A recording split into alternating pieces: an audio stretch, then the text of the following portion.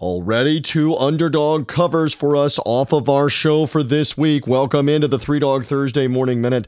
I'm TJ Reeves. In college hoop action on Thursday night, in the 2 top team battle in the Atlantic Sun Conference, one of the smaller conferences, North Florida went to Liberty in Lynchburg, Virginia, and covered. The top seed was unable to win the game, but at least they kept it close enough. So Liberty gets the victory. They now move into first place.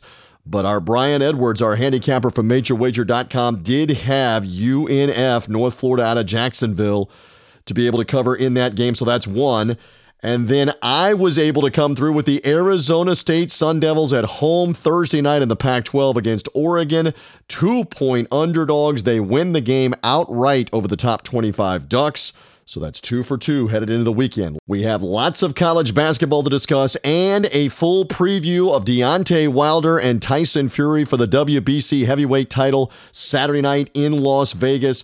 All of that up for grabs on Three Dog Thursday. Find our show, threedogthursday.com. Subscribe on iTunes, on Spotify, on Google Podcasts. Just search for Three Dog Thursday. And thank you for finding me here on the Three Dog Thursday Morning Minute.